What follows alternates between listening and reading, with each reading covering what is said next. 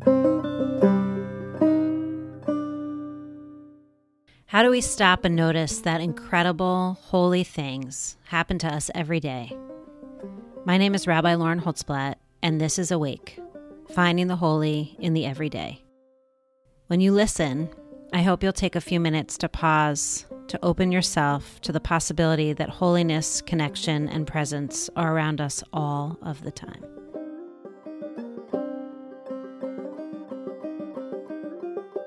So recently I visited a congregant who was suffering from an illness. We sat together for a while. We talked about how she was doing physically and spiritually. And then when we were finishing the visit, I said to her, as I often do, "Is there anything the synagogue can do to help?" And she said yes.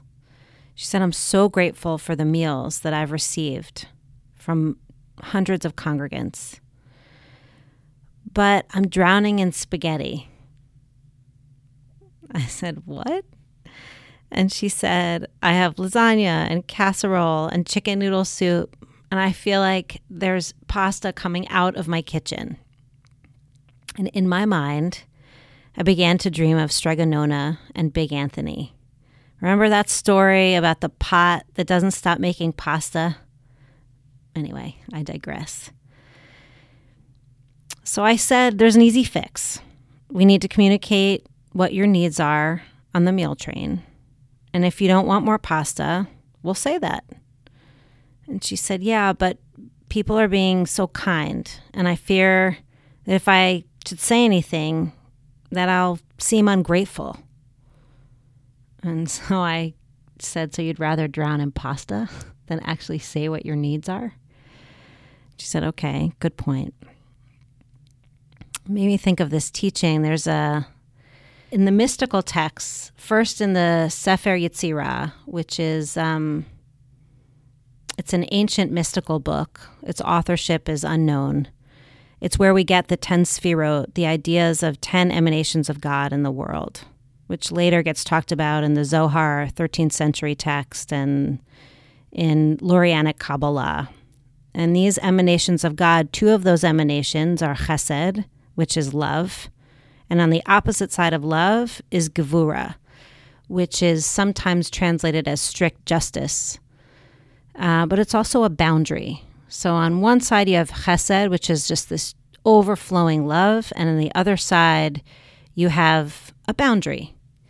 And one without the other, they have to live with each other because they play off of each other.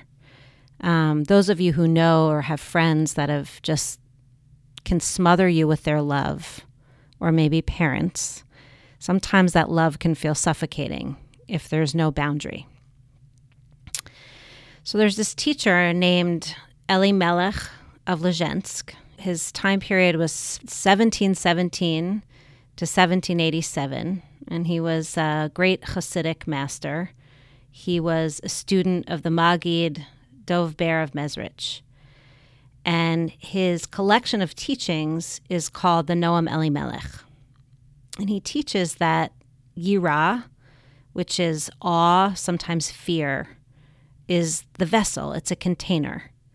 And Ahava, or Chesed, is light that streams through that vessel. And he says without a vessel to catch the love can just smother. It becomes completely overwhelming. And in my mind, I think sometimes of the sun. It's like looking at the sun directly without any veil put in front of it. You can't actually, you'll blind your eyes, even though the light is so powerful. So what he says is boundaries actually help to create containers for light to be received. And without those boundaries, without those containers, we can't receive the light or the love. And so for the congregant I was visiting, the boundary setting was actually so hard for her. And instead of seeing it as a way for her to receive the love that others wanted to give her, she saw her need for the boundary as something she felt badly about. And I have to say, I know this well. I know it because this is my struggle. I live in Chesed all the time. It's that overflowing love that I want to give and that I certainly love to receive. But Chesed without Gevura, this kind of the love, the light, without any container or boundary, actually can't be received. And so I want to encourage you to certainly receive the love, but also be forthcoming about the boundary with which you need to catch it. Thank you so much for listening. Before I go, you can always check out more episodes at addisisrael.org/awake or on Apple Podcasts. Please make sure to hit subscribe, rate us 5 stars, and leave a review to let us know you like the show. It helps us to get the word out. Finally, you can email us at awake@addisisrael.org to give feedback about the show. Let us know what you like and what you want to hear more of. Thank you for listening, and I'm wishing you a holy encounter this week.